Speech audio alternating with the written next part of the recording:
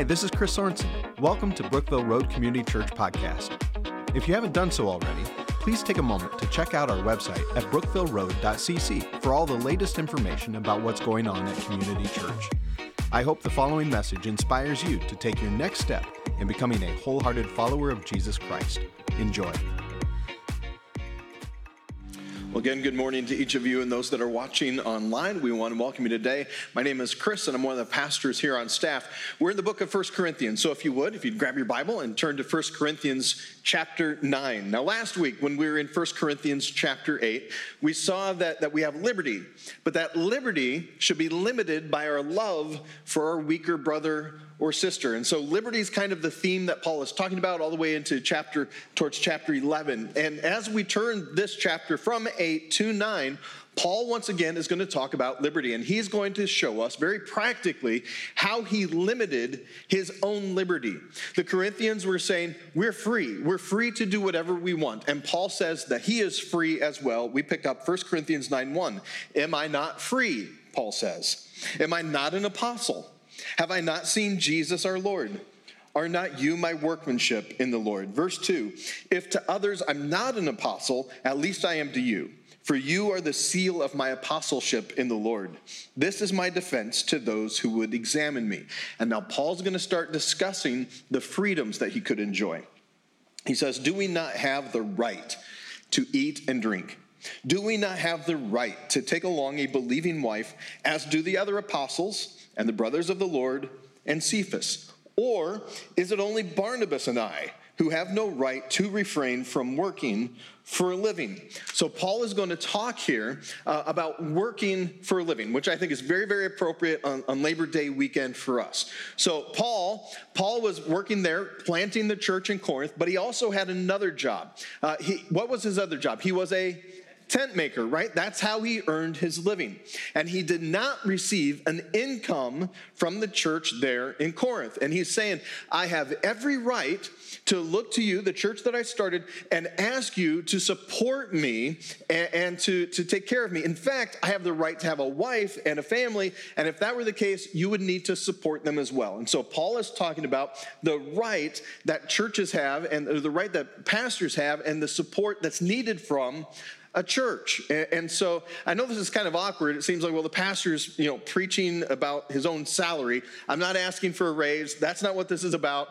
This is where we find ourselves. And we realize that, some churches and pastors, they do this well. Sometimes they don't. Sometimes I've seen now in 50 some years of church world, some churches really not do all that well at supporting ministers. Growing up, I had my fair share of government cheese because we couldn't afford food.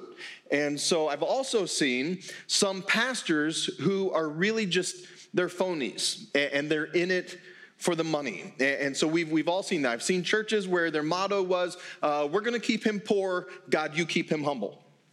And then you see pastors who are they're just there for the money. In fact, there's this guy by the name of Ben Kirby, and he started an Instagram account called Preachers and Sneakers. Anybody seen Preachers and Sneakers?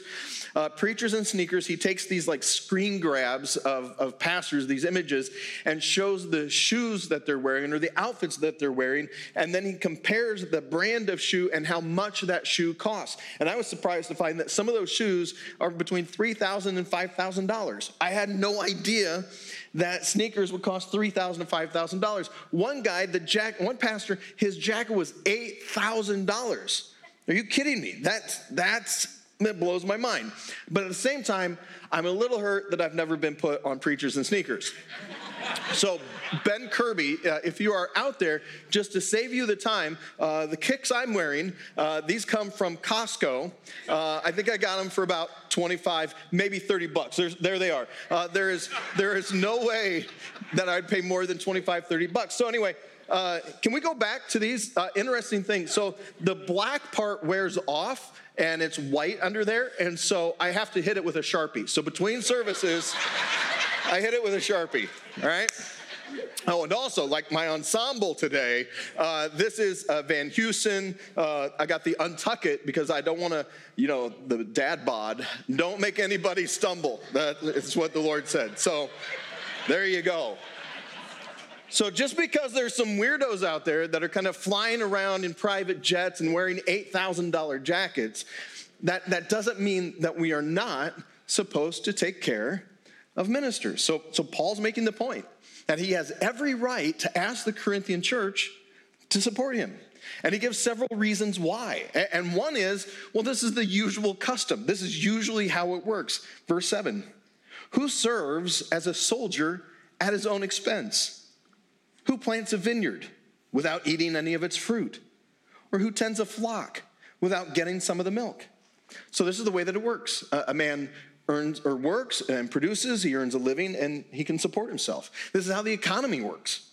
You produce something, you have a job, you make something, you get paid for producing that thing, you take what you made from producing, you go to somebody else who has produced something, you put food on the table so that you can eat, so that you go back out, so that you can produce some more. That's how economies work. That's how you keep the thing moving. Economies fall apart if everybody says, well, I'm not going to work. That becomes a problem. So the usual custom is we work, we produce, and as a result of working and producing, we earn a living. And then he says, not only is it the usual custom, it's part of God's law. He says this, verse 8, do I say these things on human authority? Does not the law say the same thing? For it is written in the law of Moses, you shall not muzzle an ox when it treads out the grain. Is it for oxen that God is concerned?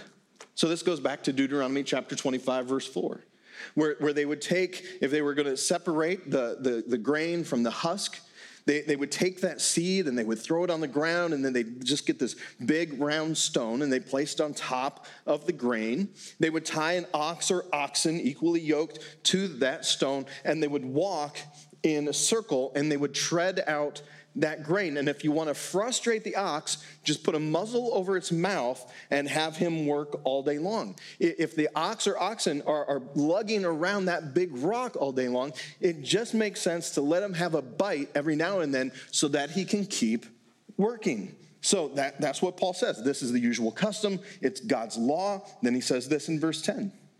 Does he not certainly speak for our own sake? It was written for our sake because the plowman should plow in hope and the thresher thresh in hope of sharing in the crop. If we have sown spiritual things among you, is it too much if we reap material things from you?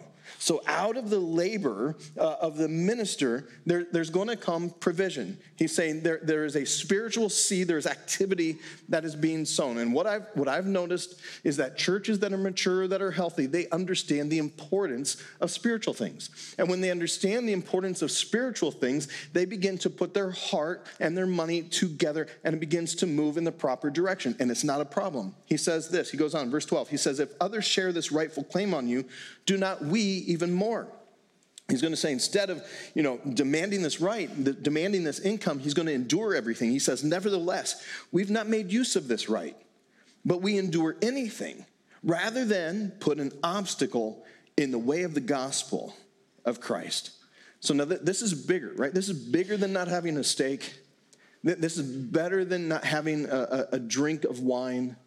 Paul is saying we forego our salary because we don't want that to stand in the way of somebody hearing the good news of Jesus. We're willing to set that aside because Paul, as he comes into a community, as he comes into a city, he's starting a brand new work. No churches have been there. And so as he starts this church, rather than have money become some kind of stumbling block, he's like, I'm not going to receive any income here. Because there would be some people who would come along and they'd say, hey, the only reason this guy is sharing the gospel with you all is so that he can get a paycheck. So, the smoke screen of all the church wants is money. Why would you pay a minister? That whole smoke screen's been going on for a while. But when you come in as a brand new work, the people aren't mature in the Lord yet. They have no idea about generosity, sacrificial giving, first fruit giving. And so rather than let that be an obstacle to people, Paul's like, you know what? I'm just going to supply my own income. I'm going to keep working and making tents, and I'm not going to ask this church body for an income. Now later, when Paul writes back to these churches, he reminds them and tells them, make sure that you're supporting your ministers. Verse 13, he goes on, he says, don't you know that those who are employed in the temple service get their food from the temple, and those who serve at the altar share in the sacrificial offerings? In the same way, the Lord commanded that those who proclaim the gospel should get their living from the gospel. So if you ever bump into somebody who's like, "What, pastors are just greedy. Why would you pay the pastor?" The Lord has commanded this kind of thing. Then Paul here said, okay, this is how I've had this liberty. Here's how I've set this. Here's how I'm excluding this liberty out of love. Verse 15, but I've made no use of these rights. I could ask you for an income. I'm not asking you for an income, nor am I writing these things to secure any such provision. I'm not writing this letter to you now so that you'll send me any money, Paul is saying. For I would rather die than have anyone deprive me of my ground for boasting. Now this boasting is not like bragging. This boasting is like rejoicing. He's rejoicing in the opportunity that he has to serve the Lord Jesus, no strings attached for a church body. But he says, I've set these rights aside, which reminds me that if you or I are continuing to push in on our rights and our liberties and demanding our own way, we're really missing the point of Christianity. Christianity isn't about us getting our way, demanding our rights. If Jesus did that, he never would have come to this earth. Our own leader, our own Lord, if he had demanded his own rights, he never would have acquiesced and left heaven. That wasn't fair. It's not fair that the God of this universe die in my place. And yet, setting aside his own rights, his own liberties, out of love, he moves in our direction and dies in our place. Paul is saying, I willingly set aside my rights, and I don't want to get in the way of the gospel. Verse 16, for if I preach the gospel, that gives me no ground for boasting, for necessity is laid upon me. Woe to me if I do not preach the gospel. So Paul's saying, I can't boast in the gospel. I can't boast in my own salvation. Paul didn't do anything for his salvation. Did Paul die on the cross? Did Paul shed his own blood? None of us can look at the gospel and say, look what I've done. Look what I have done on my own. No, this is what Christ has done. Paul's like, I didn't do this. I didn't come into a relationship with God. This isn't based on me. Paul's like, well, one day, I'm just walking down the Damascus road doing my thing, and then I was blinded by the light of Jesus Christ, and the next thing I know, I'm in the ministry. He says this, he says, for if I do this of my own will, I have a reward. But if not of my own will, I'm still entrusted with a stewardship. That seems a little bit confusing, but here's what I think he's saying. Somebody might come along and say, hey, Paul, man, you're to be rewarded because you're a minister, because you're sharing the gospel. And Paul would say, yeah, sure, if I did that willingly, but that wasn't my choice. I was on my way to murder Christians. I didn't save myself. I didn't even call myself into ministry. The Lord has done all of that. It's his choosing. Don't pat me on the back for doing what Christ has called me to do. Don't pat me on the back for being a servant of Jesus. He's saying, you don't exalt the man of God, you exalt God. You don't exalt the preacher. Any preacher that comes along and he's like, he's looking for pats on the back, well, that's just foolish. So let me just remind you, don't put me or any other minister on a pedestal. We'll fall off. You put Christ there. Christ is to be supreme. If you put me on a pedestal, I'm going to let you down. I'm going to say something that you don't agree with in the Bible. I'm not going to give you the attention that you feel you need or deserve from the pastor. I will fail you, but Jesus Christ will not. And so Paul is saying, you don't need to pat me on the back. I can't do anything but this. This is what the Lord has called me to. So he says in verse 18, what then is my reward? That in my preaching I may present the gospel free of charge, so as not to make full use of my right in the gospel. He didn't have to preach free of charge, but this is Paul's special contribution. He has this ability to make tents, and he says, I'm just going to go ahead and I'm going to keep doing this thing, and I'm going to make sure that nothing stands in the way so that nobody can point at me and say, well, you're just doing this so that you can get $3,000 or $5,000 sneakers. No.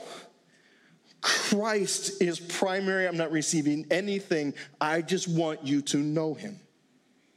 For though I am free from all, verse 19, I have made myself a servant to all, that I might win more of them. Now, he's not setting a standard here for every minister not to get paid.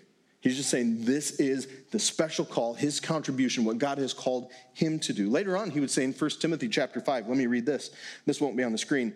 He wrote to Timothy, he said, let the elders who rule well be considered worthy of double honor, especially those who labor in preaching and teaching. For the scripture says, you shall not muzzle an ox. We heard that before? Right? He loves this verse. You shall not muzzle an ox when it treads out the grain, and the laborer deserves his wages. So the harder a minister works, the more effective he is at ministry, he should be rewarded for that kind of diligence. That's what Paul is explaining there. And now Paul begins to say, all right, I've set this liberty aside. I can ask you, Corinthians, to pay me. I'm not interested in receiving a paycheck then or now. And now he starts to talk about how much he began to invest his own life into sharing the gospel. And this is what he says, verse 20. He says, to the Jews, I became as a Jew in order to win Jews. To those under the law, I became as one under the law, though not myself being under the law, that I might win those under the law. Then he says to those outside the law. So these are people who aren't Jewish. These are the Gentiles. He says, I became as one outside the law, not being outside the law of God, but under the law of Christ, that I might win those outside the law. To the weak, I became weak, that I might win the weak. I have become all things to all people, by all means, that I might save some. Now, Paul's not saying that he is the one who does the saving. It is the Lord Jesus Christ who does the saving. He just recognizes that he has this call from God to be a part of this process of sharing the good news so that people will hear the gospel and so that their eyes and their ears would be open to the truth of who Jesus Christ is, and they would step into that truth of that reality. And then he says, I do it all. I do it all for the sake of the gospel, that I may share with them in its blessings. This right here, this is what caused Paul to set aside his salary.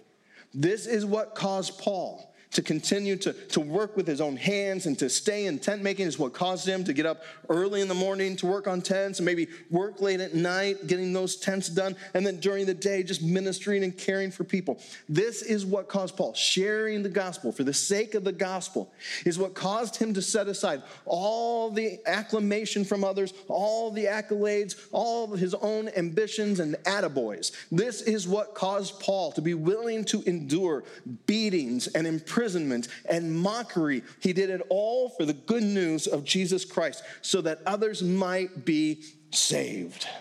It's like, that's my job. I am here to share the gospel with others. Later, Paul would tell the Corinthians, he would say, follow me as I follow Christ. He would say, I want you to walk as I'm walking. I want you to do what I'm doing. And so I start thinking, okay, man, Paul is an example for us. What would it take? What would it take for us to begin to have the same kind of heartbeat that Paul would have?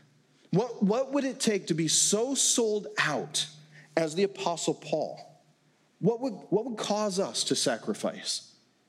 What would cause us to sacrifice our rights? To stop demanding our own way? What would cause us to set aside our own finances? And I started thinking about Paul and his mindset. I started thinking, well, maybe we would just have to remember what Paul remembers, and that is that this life, it's not the main event. Like what we got going on right now, this is not it. Like this is not the culmination and end to our life. Our jobs are not the end point. Our family is not the end point. The final heartbeat that we have and the final breath in our lungs, it's not the end. Like what we got going on right now, this is the prologue. This is the prequel to the real life. This is the prequel to what is out in front of us. That this life, there's more to this life than this life. Paul said this in Philippians chapter 1, verse 21. He says, for me to live, it's Christ. Christ is my life. I'm not really so interested in my job or anything about my surroundings. I am interested in Christ because he is my life. And then he says, to die, well, that would be gain. To die would be wonderful. He's like, if I'm to live in the flesh, okay, that means full, fruitful labor for me. Yet I don't know what to choose. Like, should I stay or should I go? He said, to depart, well, that'd be far better because I would be with Jesus. But if I stay here and I stay here in the flesh, well, that's more necessary for you because I can keep telling people about the good news. Paul was happy to check out and go to heaven because heaven is a whole lot better than the experience that we've got going on right now. But at the same time, he says, if I stay here, that means I can keep telling people about the good news. That they can know Jesus. I can remind others that there's more to this life than this life. There's more than wake up, shower, put your shoes on, punch the clock. There's a whole world waiting for us. And there is life, and it comes from Jesus Christ. I think the second reason that Paul was just sold out for this and willing to love others and set aside his income and endure all that he endured is because he understood the gravity of what's going to happen on the other side for all of eternity, that there is a heaven and there is a hell. He knew the weight of what it means for there to be the existence of a hell, of being separated from God forever. I think if Paul were here and he were preaching today, and he knew that there was a single person in here who was still dead in their sins, he would do all that he could to get across to you the good news of Jesus Christ. That you don't have to stay where you're at, that you don't have to keep running from God, that you can stop, you can turn to him, and you can have life. Like what you've been longing for. I don't know how he could do it, or just the Spirit of God in the moment to grab hold of your hearts and your mind and open your ears to the truth of what you have been longing for in your life. The weight of guilt and condemnation can be lifted. The addiction that you find yourself broken by Jesus Christ. Wholeness and life and meaning now. And that's not the end of it. You can know him forever. In heaven, he would do whatever he could.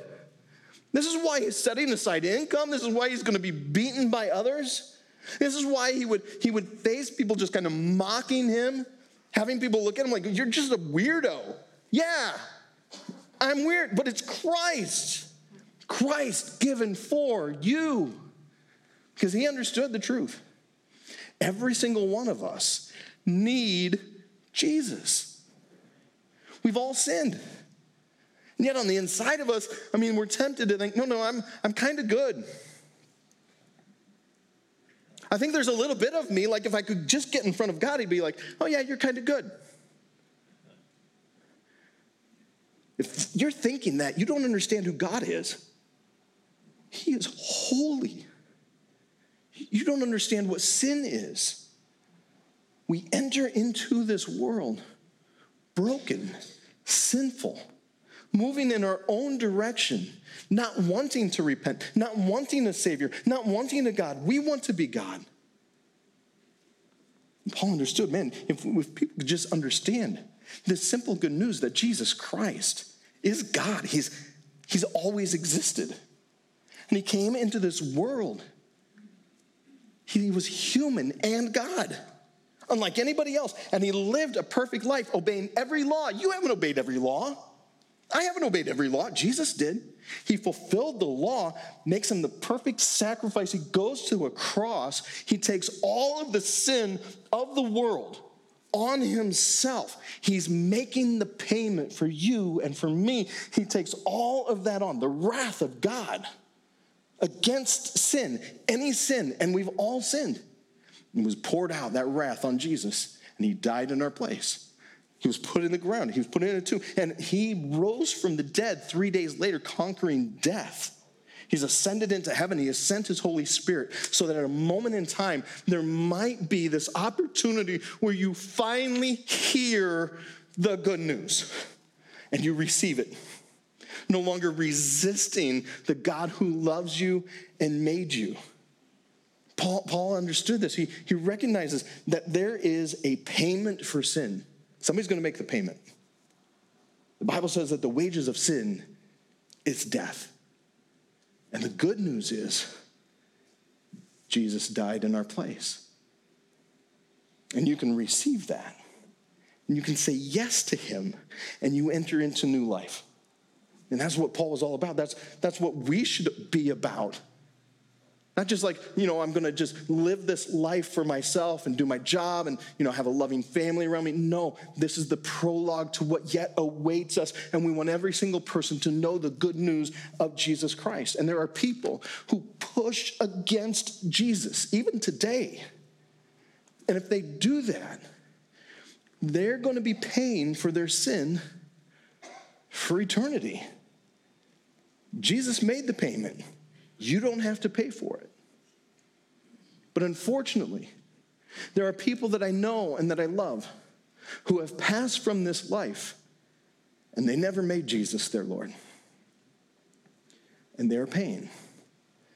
There are people that you and I know. There's people that we love. Right now, there's people that I know that I love, that I want them to know Jesus. The people that I pass by as I'm driving in my car who don't know the Lord. There are people at the restaurant that we go to who don't know the Lord. There are my neighbors. There's my coworkers. Most of them are saved here at the church. Our coworkers, the people that we work with. Like, it's not just this life. There's more to this life than this life. And they need to know. They need to know who Jesus Christ is. Paul wrote, for me to live, that's Christ.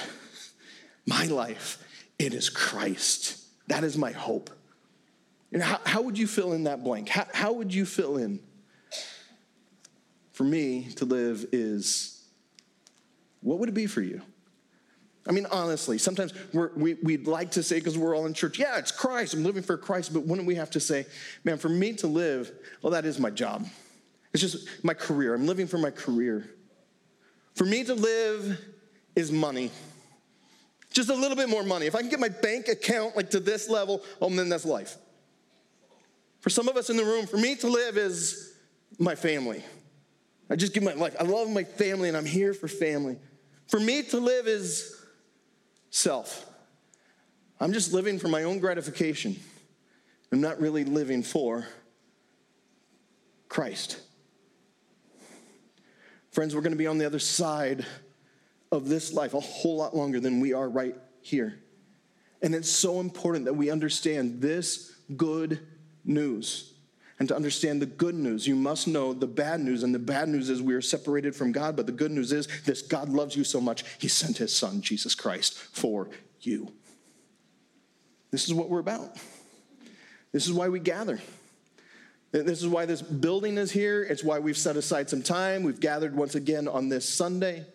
Not to pat ourselves on the back or to feel good about ourselves, but to glorify Jesus Christ. It is our mission. It's why we gather. It's why for those of you that serve in the children's ministry, you're not just handing out fishy crackers. You're not just telling stories. You're giving kids the best hour of their week.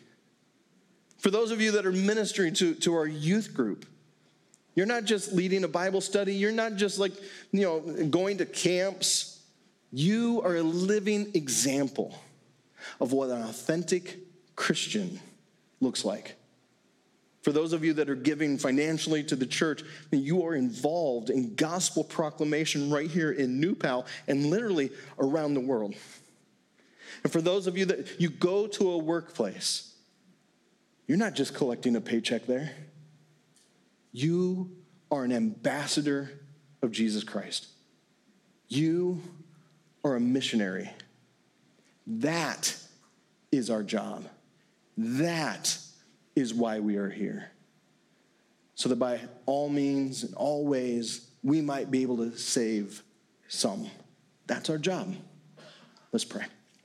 Father, again this morning, we're thankful that you would look upon your creation with a heart of love and not be content to sit in heaven separated from us, but out of a deep love became one of us by sending your son, Jesus Christ, You were not content that sin would separate us, but you would make a payment for that sin so that we might have atonement, be made at one with you, redeemed, bought back, reclaimed for your glory. Father, I pray for anyone in this room or anyone who is watching who has not yet made Jesus Christ their life, that they would do so by saying yes. Yes to your call to repent of sin, to receive our Savior, Jesus Christ, that you would be Lord of our life, that you would lead us. Thank you, God, for your love. Thank you that this life is not the end. You have eternal life waiting for us. In Jesus' name we pray. Amen. Once again, thanks for listening. If you live in the area and are looking for a church home, we'd love for you to join us at one of our weekend worship services. For service times and information about BRCC, be sure to check out brookvilleroad.cc. God bless you.